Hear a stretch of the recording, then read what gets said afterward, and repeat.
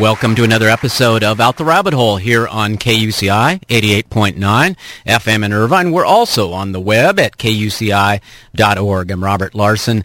This is our January 20th, 2011 edition of the show, 4:08 p.m. on the clock here in Irvine, California. Before we get fully underway, I have a couple of quick reminders for you. First of all, the opinions expressed on this program are not necessarily those of the KUCI staff or management or the UC Board of Regents. And if you want to give me some feedback on the show, I always appreciate that. You can email me at rglarson@kuci.org. You can also catch me on Facebook. That's facebook.com/rglarson. Sometimes we've been trained for so long to think about something a certain way that when we're presented with the fact that that isn't how it's always been or how it should be, it seems odd. Such is the case with the notion of the commons. Once it's been brought back up from the memory hole, we're not sure. Then when we've had some time to refamiliarize ourselves, it seems self-evident. After we process the anger over what's been stolen from us, we want to get active.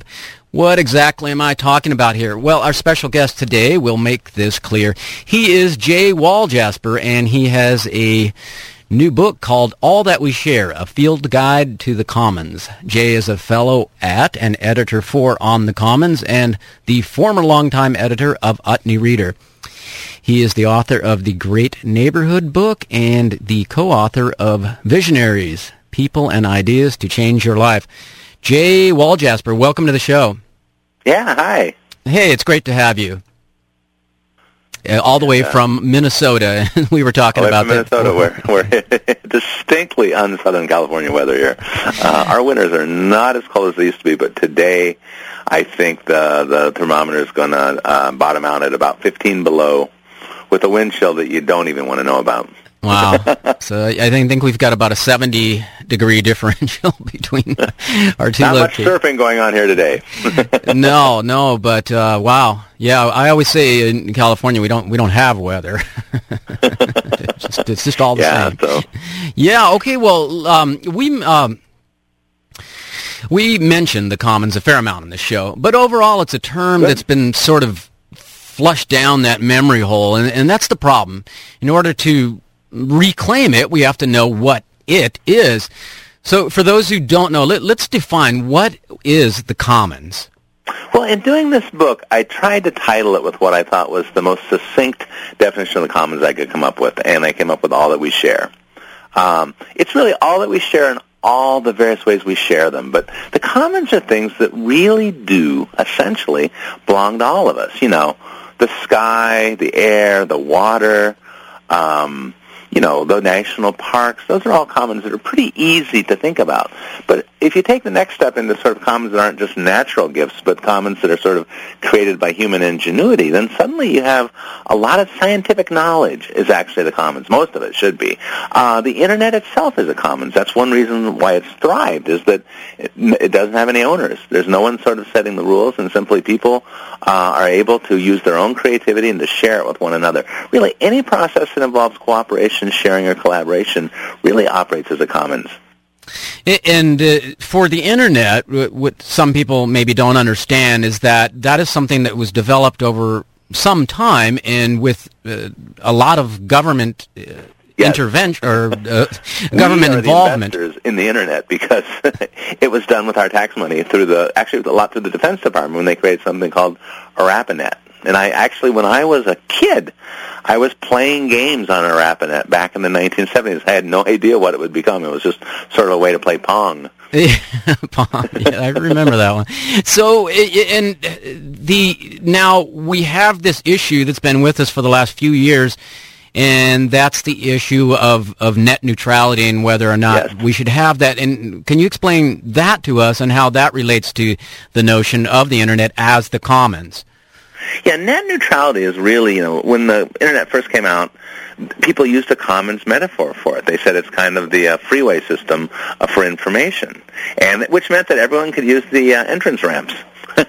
And but what's happened is a notion called net neutrality, which is really that the notion that the Internet belongs to all of us and we should all have equal access to it and not be particularly, certainly, not create first, second, and third class status on the Internet. But a lot of the telecommunications company want to do precisely that. They want to give privilege and extra special access to people that pay more money, that they make more money from, kind of like flying first class on an airplane. And yet, because the Internet, I think, has thrived because of its accessibility, I think this is a huge mistake. It's unfair, and I think it's actually a detriment to the continued growth and flourishing of the medium itself. Then there's this issue with the Internet and with so many other things in the last half century of this. I don't know. I think and other people use this term, this sort of like the cult of privatization, and that this is a great thing. And if we privatize things and we let somebody own it, they'll do everything they can to make it great, and this will be good for everybody. And we have example after example of how that is not the case. And that, so could you explain a little bit about how that notion came to be and give us some evidence for how that is not the case? Yeah. Well, there's a famous essay that was written in the late 1960s called The Tragedy of the Commons. And they used the metaphor of grazing land to say that if grazing land is owned communally rather than privately, it will inevitably be destroyed because people will be greedy and they'll put too many sheep out or too many cows out or whatever is grazing there. And they'll destroy the land. They'll be destroyed for everybody. So the conclusion of that is that for something to be efficient, effective, and environmentally responsible, it needs to be privately owned. There was no scientific evidence given for that theory in this article. It was more of a parable. But it's become the common wisdom to a lot of people, and so we've seen the privatization of everything from prisons to hospitals and to actually now roadways and the Internet itself. And it's kind of been proven over and over that it doesn't work. It doesn't work the way that it's promised. Atlanta privatized their municipal water supply, and the results were really bad. I mean, the prices went up, the quality of the water went down, because when something is a public service, then the most important thing is providing that service to people. When something that important becomes a for-profit enterprise, then the most important thing is making profits, and the idea of getting the drinking water to people only becomes secondary. Yeah, there's a great quote in your book by Bill McKibben in the foreword, or the preface, and about that. Actually, privatization has worked quite well for a very small group of people. No, it really is. I mean, it's just the story of American life in the last quarter of the 20th century and the first 10 years of this century has just simply been that the rich have been getting richer. And there's just a point where that, where just people are going to say enough is enough, but we haven't quite reached that point yet. But the commons is really, we're all commoners. We're all people that share in the commons, that depend upon the commons, and that the commons is a great source of wealth. It's a source of wealth that really belongs to all of us. And so I'm just patient and hoping that people kind of come to realize that there's just a lot of things in our culture that are done better, done more efficiently, and certainly done more equitably when we do them together rather than we do them all each in our own private sphere. Well, and I think we just have to keep talking about this. You and I talking here, or whoever else you're being interviewed by, and just putting that word out there, the commons. And I'd like to see people doing freeway blogging and everything else, and just getting that out there. The commons. So people are asking, what does that mean? So could we talk a little bit about that historically, how that word came into place? And this goes back to English law and all of that. Talk about that a little. Yeah, the original commons that most people are aware of, I mean, some people think of the Boston Commons, the commons was kind of communally owned land in England in the medieval era. And in fact, you hear a lot about the Magna Carta as being one of the founding documents of Western democracy, but actually a great deal of the Magna Carta was about apportioning the rights for peasants and, widows and orphans and peasants and, other people who weren't rich, they have the right to gather firewood, to graze their animals there, to gather thatch for their houses. And in fact, at some point, beginning, I think in about the 16th, maybe the 15th century, the lords and ladies of England decided that they wanted to privatize the commons, not unlike the privatization that's happening throughout the United States today. And they basically they did what's called enclose the commons. And the peasants who once were able to thrive because they were able to sort of live off the bounty of the commons, a lot of them, were plunged into poverty, and that was really actually the beginning of the Industrial Revolution. They would not have found the willing workers to go into the satanic mills of Manchester and Birmingham and Leeds had those people not really essentially been driven off the land by the enclosure of the commons. So that phrase has been kind of revived as sort of a metaphor for the things that really do belong to all of us. Wasn't this the issue with the Irish potato famine and the Irish, their horrible state they were living in at that time, because they had no land that they could just use to graze animals or collect firewood. It was just they were allowed none of that. Yeah. And in fact, the commons is that kind of commons, that sort of communal lands, is not uncommon around the world today. Indigenous people and peasant cultures really throughout the developing world still depend on the commons for their livelihood. And one of the interesting things, there was a woman, a great champion of the commons, won the Nobel Prize for Economics in 2009. Her name is Eleanor Ostrom, and she teaches at Indiana University. And a lot of her research was really looking at these real-life existing commons throughout the world. She actually, one of her case studies was Los Angeles, where she grew up. Kenya, Guatemala, Switzerland, Nepal, and other places around the world. And she studied the commons and found that over and over and over, when there is kind of communally owned land, that people don't destroy it. There is not a tragedy of the commons because people are not stupid. They're not going to completely degrade and debase this thing, which is part of their economic livelihood. So they come up with systems of governance. Now, sometimes the governance takes the form of laws enforced by government. Sometimes it just becomes customs enforced by the community or just a set of rules. But they make sure to take care of that commons so that it's there for them and there for succeeding generations. And that's what we need to focus on here in the United States, is to say, now how can we preserve these commons? How can we promote them? How can we protect them? And how can we make sure that they're there for our kids? And in fact, for, as a lot of Native Americans say, for 7 generations down the line. This is Out the Rabbit Hole, KUCI in Irvine. I'm Robert Larson, speaking today with Jay Walljasper, and we're talking about his book, All That We Share, A Field Guide to the Commons. Also says on the cover of the book, how to save the economy, the environment, the internet, democracy, our communities, and everything else that belongs to all of us.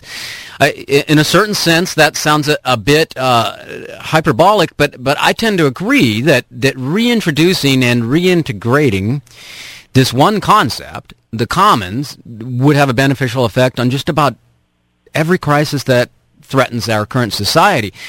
Could you give us a couple examples, Jay? Oh, sure. I mean, and I did this book with an organization called On the Commons, and we have a website that has a lot of information about the commons. It's onthecommons.org, and you can actually order the book and download the first chapter for free. But our organization stresses the idea of commons-based solutions, that when you discover the commons, when you realize how the commons works, that suddenly opens the door for many kind of different kinds of thinking about some of our social problems. And I'm just kind of flip through the book, and I'll just give you a few examples. But one example is that the sky, the atmosphere, is actually a commons. It belongs to all of us. So one of the best ways to really curtail global warming emissions is to operate on the basis that we all own the sky. And so when you create these trading schemes where companies buy permits to be able to continue to pollute, of course those permits get more expensive and they have less and less opportunity to pollute in the future. The revenues under the cap-and-trade idea that was proposed in Congress by Lieberman, Kerry, and Graham, the corporations would keep that money. They would trade it among themselves. But the cap-and-dividend idea says, hey, wait a minute, we are the owners of the sky, so those revenues should come to us. Mm-hmm. And, of course, the great thing about this plan is that it's very, it's going to cost curtailing global warming is going to be very expensive for people in their home energy bills. And so if they get this dividend, then suddenly they're going to be less opposed to putting in the kind of stringent pollution controls that way because they'll have a little dividend to help pay the bills. So that's one example of what we call a commons-based solution. Just another example, and this is something from Dayton, Ohio, because the book is full of case studies and examples and success stories. And I really wanted it to be from kind of all across America, all across the world. In Dayton, Ohio, there was the public bus system came up with this brilliant idea where they created this really wonderful downtown plaza that had shops around it, had services that you needed, had a big, like an airport, your bus is coming in 5 minutes, your bus is coming in 10 minutes. It was just a very pleasant place. It almost looks like kind of a park. And transit ridership was boosted because, the idea is that bus riders should have a great place, a great public space, and so that they feel good about riding the bus. So that's something that made a real difference in the city of Dayton, Ohio. So getting back to the example with the sky, if I understand this right, it's like just by being born a human being or any mammal for that matter, any animal, plant, you are a part owner of the sky. And therefore, if somebody is doing something to lessen the viability of that, they need to pay you for what they've done. Exactly. And I like to sort of joke and say, hey, we all have a rich uncle called the Commons, and we all have a great inheritance from it. We have many valuable assets, from parkland to social programs like Social Security and Medicare, to just simply having, great public spaces in our communities that really belong to all of us. It's this great thing that really enriches our lives. The good life does not just simply come to us by how much money we can make and how much stuff we can buy. The good life is really also a function of just having a rich commons that we can all use. But unfortunately, the commons is very threatened today. There's privatization that's happening, and people kind of say, hey, we don't need this public service. Let me sell this stuff. Another way that the commons is taken away from us is just simply through neglect.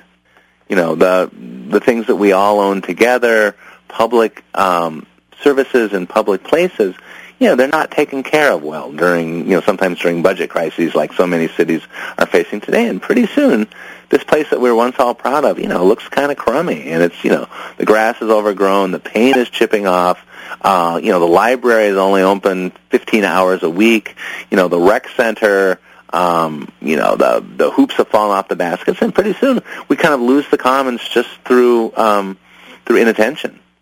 Well, I can give you a personal example. Here in California, our California state park system was just something that is wonderful. It's still nice, but it's not what it used to be. I just remember as a child in the 70s going to these parks, and they were just kept up so nicely. And now, because of, like you said, things like budget crises, it's staff has been cut back. Some of the things have been privatized in the parks, and you can just not what they used to be. They're not open as many hours, and but I remember when it was taken care of as a real commons, and we were using our tax money to create this thing that everybody had access to. It was just a absolutely wonderful system. Yeah. There's good news in the commons, I want to tell people right now, too, is that there's a beginning. It's in the early stages, but there's actually kind of a commons movement that's emerging of people just saying, hey, we can achieve more together than we can achieve everybody kind of working things kind of privately in a selfish way. And the silver lining, perhaps, of the kind of the great economic collapse of the last couple of years is that more and more people have realized that they really do need these shared resources. At one point they could say, oh, who cares that the rec center's closed? I'll just join the private club. Or, hey, I have Barnes & Noble and Amazon. Why do I care about the library? But suddenly, when they've lost their job or they're not getting any pay raises anymore and they see people around them also, everyone else is sort of struggling economically, then suddenly these things that we took for granted, maybe thought we didn't really need anymore, suddenly the commons is playing a more important role in people just being able to, get ahead in their lives and enjoy their lives. And so I think there's a rediscovery of the commons that's happening, and a lot of that I was able to capture in the pages of this book. I mean, the book isn't just some abstract theorizing about political science. There are just a lot of stories of commoners, people that are doing great work for the commons, stories of what people have done in their communities, what people have done around the world, and the idea is to give people some real practical information about how the commons can make a difference in their lives and what they can do to help the commons be there for themselves and future generations. Yes, and that book is All That We Share, A Field Guide to the Commons. And yeah, I want to get into it a little bit later in the show. You talk about, you have lists of things that people can do to spark a commons revolution and some words, and we'll get into that as we get later into the show. You mentioned the economic meltdown of 2008, and it's generally understood that this was the result of financial institutions acting irresponsibly, and the bailout was necessitated by the fact that these corporate banks were too big to fail. How might we apply the commons to this in a sense of preventing something like that from happening in the first place, and dealing with issues like banks being too big to fail? Yeah. Well, what's so sadly ironic is that we went through that once before in our country, and we came up with a good system to prevent it, and it prevented it for many, many, many years. And that was during the 1930s. Banks failed right and left, and even the bankers themselves were calling for the government to come in and create regulations to steady the industry and allow everybody to be able to stay in business and to protect our communities and protect people's savings.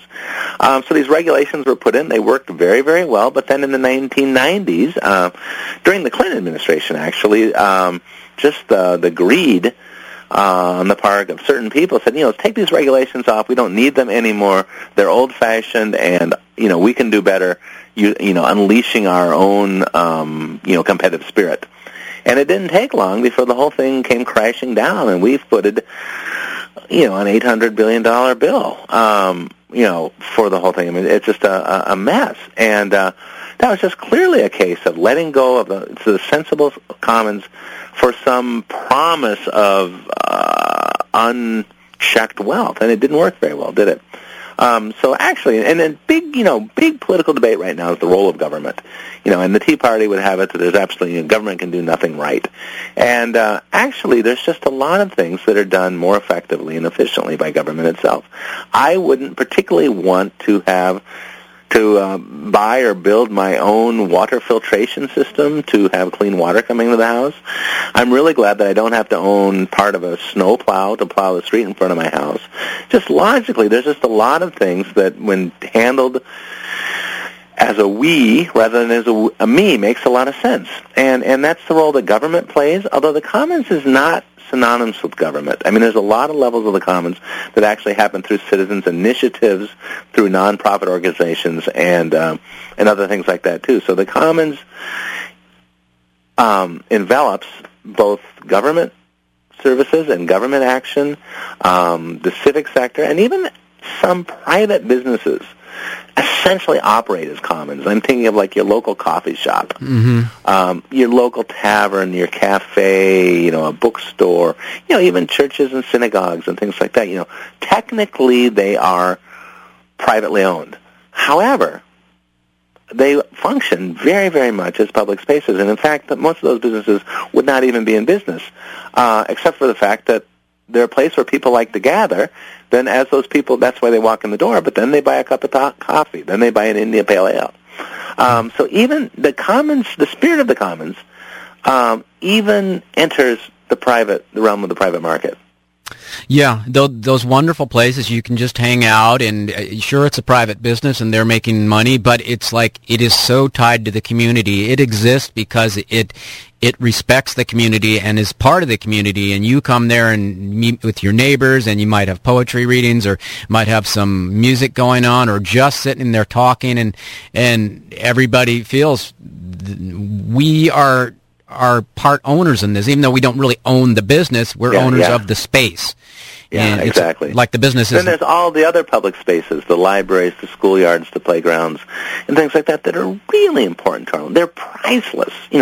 We could not, no matter how rich we are, create these things for ourselves. And, what fun would it be if your kids are playing, part of the point of playing with playground is go, meet up with other people.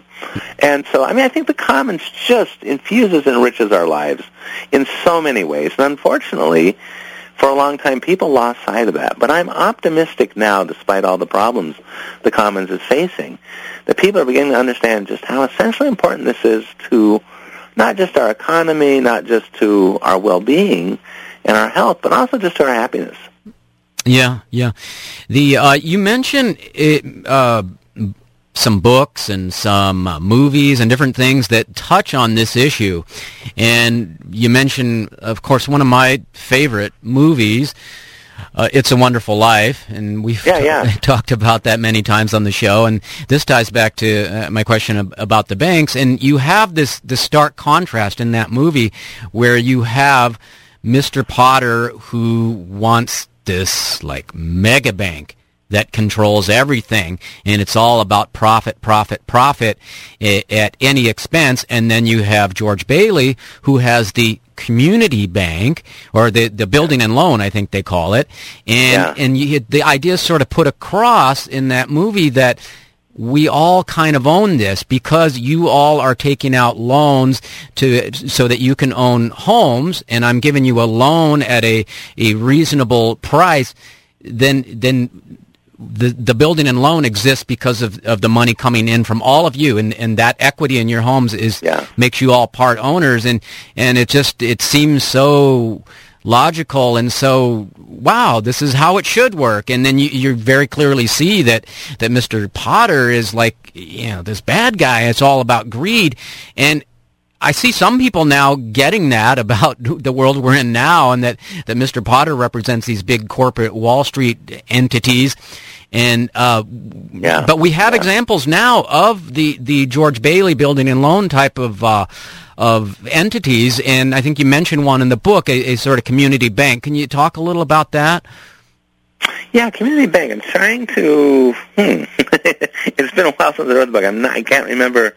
Can you prompt me on that a little bit? The community bank in the book. I think it was just a brief mention, and I think it was in North Dakota. Yes. No, it wasn't a community bank, actually. No, that's a very good example. North Dakota, of course, is one of the reddest states in the Union in terms of at least of how they vote in presidential elections. But they have a state-owned bank.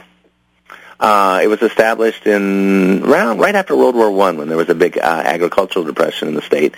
It's like the state runs the bank, and many people are crediting this state bank as being one of the major reasons why North Dakota is the only one of the 50 states that has not actually officially been declared in recession.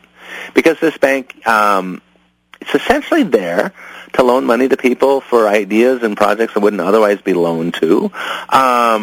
And it just does a lot of functions, and it's the Tea Party's version of Sodom and Gomorrah. It's a state-owned bank. However, but it's in a very conservative state. There are no crusading mobs out to take this bank away. There's no referendum to privatize it because the bank works very well for the people of the state. And in fact, I think there's an effort underway right now in Oregon to create a state bank there. And one of my colleagues at On the Commons here in Minneapolis is fired up by the idea of creating a state bank here in Minnesota. If North Dakota has one, we should certainly have one, right? Yeah. And so very few people know about it. It was just considered kind of a historical footnote until suddenly there was this anomaly of North Dakota enduring the financial crisis a lot better than anybody else. And the state bank had a lot to do with kind of spreading the money around so that the jobs weren't lost and things like that. So that's a great example. Yeah, I had a lot of fun with this list of the best books, music, movies, and art that embodied the commons. And some of the movies I included were WALL-E, Dances with Wolves. It's a Wonderful Life is a great one. There's an old Disney cartoon called Motor Mania, which is actually about goofies in it, and it just talks about how people get behind the wheel and suddenly they, terrorize pedestrians and other people on the streets, and therefore the streets become privatized. The private, belong to automobiles rather than belonging to everybody. Chinatown, another Southern California example, is a great movie about who owns the water. Mm. Yeah, and that's the water is such a huge issue out here because we have way more people living here than the amount of water that exists could actually sustain. But that's kind of another issue, but definitely ties in. It's a huge issue, Robert. It's a huge issue around the world. It's probably maybe the most compelling of the commons issues right now. Throughout Latin America, there was a big move to privatize municipal water supplies, and it really led to pitched battles in the streets. And a lot of places in Bolivia, particularly, people drove out Bechtel and the large corporations, and the water supplies were once again became municipal rather than privatized. Here on the Commons has been one of the people sponsoring an idea, kind of an activist campaign, to declare the Great Lakes an international commons. And there's inner-city groups and people on Indian reservations and environmental groups all around the Great Lakes, Canada, Ohio, New York State, Minnesota, Wisconsin, Michigan, Illinois, working on that. So the water is one of, I think, the touchstones for where the commons is leading in our era. And you also talk in the book about the Hudson River, and is that correct? And the pollution that was there, and you've got yes. That's actually a great common story. The book is I wrote a lot of the book myself, but it's also an anthology featuring the work of a lot of different people. And Robert F. Kennedy Jr., who's involved with an organization called the Waterkeepers. And it's a great story. Blue-collar communities on the Hudson River. What we're seeing in a lot of them, they fished commercially, or at least they fished with their families for fun. And the river is just being polluted by these toxic waste coming in from these industrial facilities. And it was a very tense situation. There were people that were really talking about blowing up these pipelines. Mm-hmm.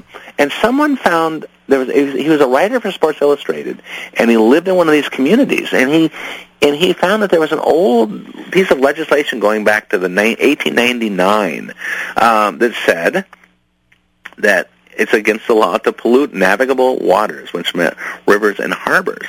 And in fact, if you turned in a polluter, you actually could get a bounty. So this organization took this old law, which was still in effect, and I bought themselves a boat, and they just went up and down the river, documenting pollution from all these different factories, collecting the bounties, seeing that the water was then treated before it went in water, and it's become sort of that became the origins of an entire movement. And all around, I'm sure in California, throughout the Midwest, and throughout the entire country, there are now river keepers, bay keepers, ocean keepers, stream keepers, just different people taking sort of the commons in their own hands to protect those places. And it's been a huge, huge, difference for the environment. And in fact, Robert Kennedy Jr., one of the reasons I included in the book, he's just very, very clear when he talks about this is an issue of the commons. It's not just an environmental issue, but it's really, and what makes the commons so powerful is that it's not just a bunch of stuff. And it's not just a kind of new way of working. But the Commons offers an entirely different worldview. Once you kind of realize that there are things that belong to all of us that need to be protected and promoted, then suddenly you view the world completely differently, and a new set of things are possible. And also a new set of things just seem ludicrous to you. Well, here's the Robert Kennedy quote. "The best measure of how a democracy functions is how it distributes the goods of the land." And that is a pretty good definition of the commons right there. Yeah. And in this case you're mentioning there, this is not completely out of the ordinary that there are some laws there that will protect the commons, but they're just not enforced or not known about. Yeah. And if you do the homework, you can find these things and implement them. And this kind of makes me think of another thing, and that's the way that private for-profit corporations are currently chartered under government. They exist primarily to make profit, quite often at the expense of everything else, including the commons. Yeah. Do we not, as the government, have the right to change the way that incorporation is allowed? So, in other words, to make such toxic tendencies illegal? Yeah. In fact, it's a totally ridiculous situation where legally the directors of a corporation are bound by law. It's called fiduciary responsibility to make all decisions on the basis of just one single thing, which is the amount of monetary return to the investors. I mean, it's ridiculous. You wouldn't at any point else in your life say, I can only make this decision based upon this really narrow set of criteria. But that's the way our economy runs. Corporations have a very special privilege, which is what's called limited liability. If you are invest in a company and that company is accused of wrongdoing or something, you cannot lose any more money than you invested in the company. You're not responsible for what it does. That says something right there, the sort of lack of responsibility that's at the very core of the design of the modern corporation. But in the beginning, corporations were chartered for very specific purposes, maybe to build a canal, maybe to build a bridge or something like that. They were not designed to be in perpetuity because they were getting this very special favor, and that was seen as a remarkable privilege. Now, corporations really can operate with impunity, and they're given all the rights of living human beings. And so there's a movement out there to kind of essentially change the corporate charter. I mean, not drive these corporations out of business, but because of the privilege that they get, the sort of legal immunity that they get for not being responsible for their actions, then there should be some level of accountability that goes with that. And that is a core commons idea. It's not to say all corporations are bad, and it's not to say, and certainly not all businesses are bad, but it's just to say that there needs to be a higher level of responsibility and not just everything being focused singly on making a small amount of people a lot of money.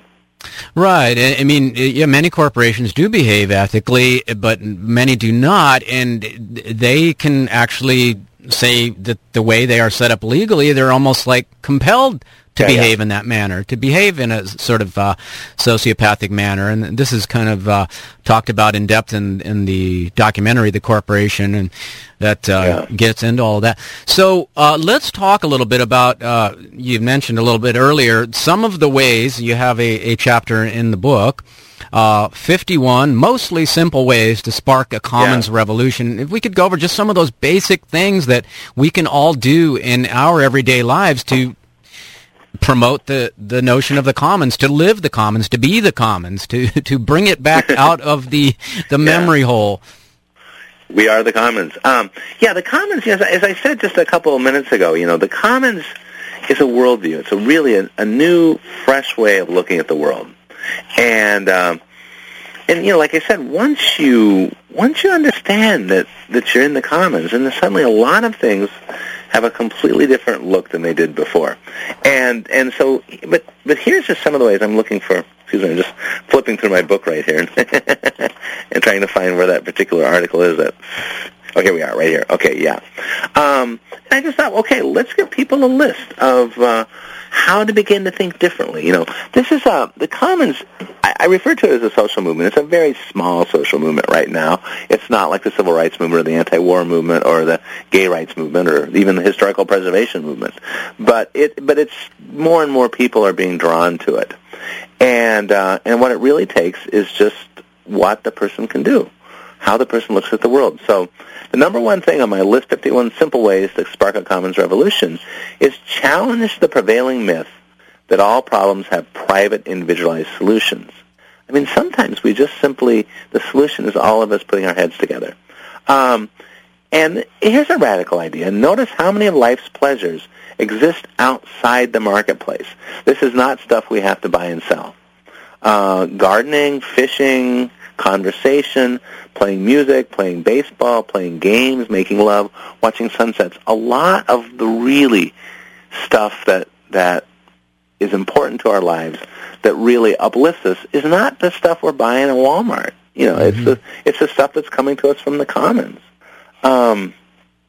There's a potluck dinner is a great way to kind of create a sense of the commons in your own neighborhood. Bartering, that's a great commons thing. Shopping at local businesses, those make a difference. Here's a real emblematic example of what a person for the commons. Pick up litter that is not ours. Treat the public spaces as if you own them, because in a way you do. Yeah, I have friends that do that quite often. Every time they go hiking, if they see any trash, they pick it up and bring it back out, and really respect that. And recently, I went hiking in a place here in Southern California. There's a river that most people don't even know about. It's called the Santa Margarita River, and it's the only untouched river in Southern California. It's not dammed up anywhere, but it's a rather small river as water flow goes.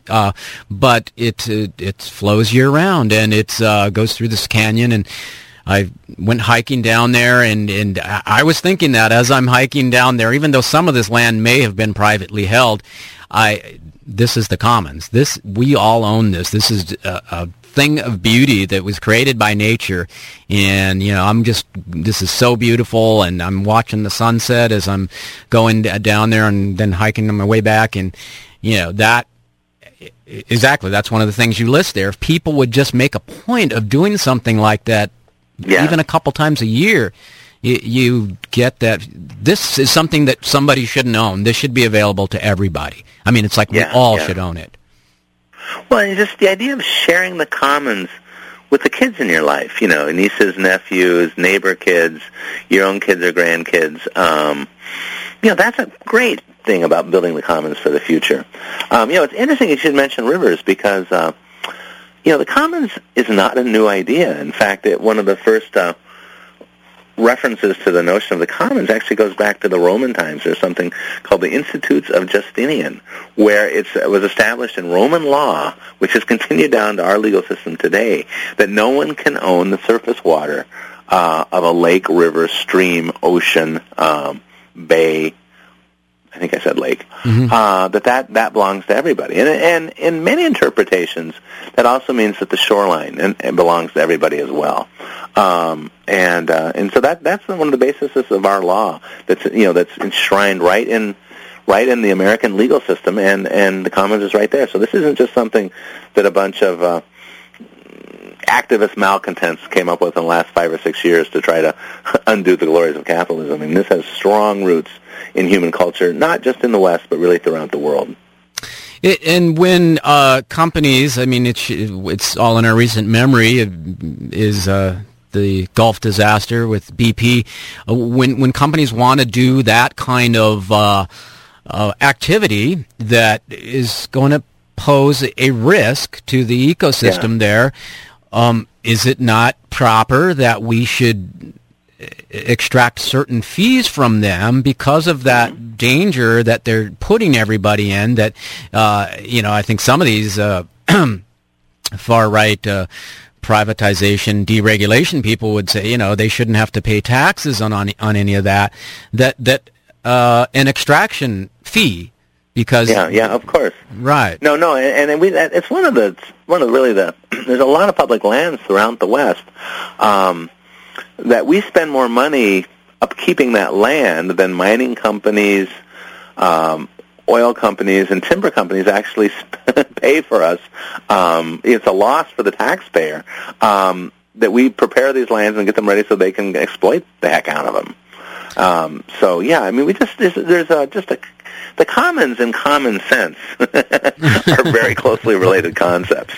And there's a lot that we could do to get a better return to the public purse from things that are actually ours. And, it's certainly true with the offshore drilling. Now, interesting example, we've talked about North Dakota having a state-owned bank, and that's a very Republican state, at least in terms of presidential elections. Texas is probably one of the most conservative, or right-wing is probably a better word because I'm not sure there's a lot of conserving that goes on there. But, extremely right-wing politics there, a very, very, very red state, the home of George W. Bush. Yet they have a very, very useful, which should be imitated, program there, which is that all the oil that comes from the rights to the offshore drilling in Texas, Texas doesn't actually have a lot of oceanfront, but still it ends up to considerable revenue, and it's all directed toward the state's public schools and the state's public university system. Alaska has something as well, where the state constitution actually says that the state's resources are owned by all the citizens of the state. So the oil revenues from the pumping on the North Slope, a certain percentage of that is actually returned to the citizens of the state on a per capita basis. That means that each man, woman, and child in the state of Alaska gets a certain amount of check that's their share of this revenue that's being created on the oil revenues. I mean, so if Alaska, Texas, and North Dakota citizens can benefit from commons-based programs like that, well, then the rest of us should be clamoring for something similar in our own states. Yeah, I think some of these right-wing politicians in those states, if that kind of thing was happening in Minnesota or California, they would say, "Oh, those crazy socialists." Yeah. Well, they're doing the same thing. Well, one of probably the best-kept secrets in American politics and in American economics too, is that by and large, blue states send a lot more revenue to Washington D.C. than they get back. And it's actually, the places that are kind of getting fat on government spending are oftentimes the red states, in nearly every case. The Midwest and the coasts often really lose out, and partly it's because we just have a lot fewer defense installations than the Sun Belt, and the South do. But so the rhetoric of the Tea Party and of the right-wing libertarians doesn't even make any sense, even in the context of our politics today. But the beauty of the commons is that it begins to change the conventional wisdom. It really does offer a different set of values and just a different set of practices that you can go about approaching. Because this could be a very depressing time for those of us that really care about the environment, care about social equity, care about the vitality of our communities. The commons can be that game changer that suddenly, hey, okay, this is a new perspective. And so, on the ways of starting a commons revolution, it's just simply beginning to talk to your friends and neighbors and family and people you meet on the street just about, hey, there's this idea called the commons, and do you know that the commons can do this? Or do you know that from the perspective of the commons, this policy is just sheer lunacy? Things like that. The power of just the conversation that two people have on a street corner at a coffee shop or over a beer at the tavern. We just reintroduce the concepts, spread the meme, help the meme to reproduce. And yeah, exactly. The book is All That We Share. Speaking today with Jay Walljasper, the book All That We Share: A Field Guide to the Commons. How to save the economy, the environment, the internet, democracy, our communities, and everything else that belongs to all of us. And the organization is On the Commons, and they can go there onthecommons.org. Okay. And you order the book and find out more about the Commons. If we have just one more second, I want to point out today is the 50th anniversary of John F. Kennedy's inaugural speech. And everyone remembers the phrases, "Ask not what your country can do for you," and "The torch has been passed to a new generation." But here's something else that he said in that speech, which is just straight. This is 101% Commons. United, there is little we cannot do in a host of cooperative ventures. So even John F. Kennedy had an inkling of what the power of the Commons was. All right, let's leave it at that, and that's a great way to end the show. Again, onthecommons.org, and the book that we're talking about today, All That We Share: A Field Guide to the Commons. Jay Walljasper, thanks so much for spending the time with us. Yeah, thank you. It was really enjoyable to swap ideas with you. Okay, take care. Okay, take care, Robert. All right, yes, All That We Share, A Field Guide to the Commons. Check that out. Jay Walljasper, our guest today, author of that book. And we've got more great programming coming up here on KUCI in Irvine. Matt Kaplan with presenting to you Counterspin and Planetary Radio. I'll remind you once more, the opinions expressed on this program are not necessarily those of the KUCI staff or management or the UC Board of Regents. And I'm Robert Larson saying I'll be talking to you again next week on the Out the Rabbit Hole radio program. All right, KUCI 88.9 FM in Irvine, also on the web at kuci.org.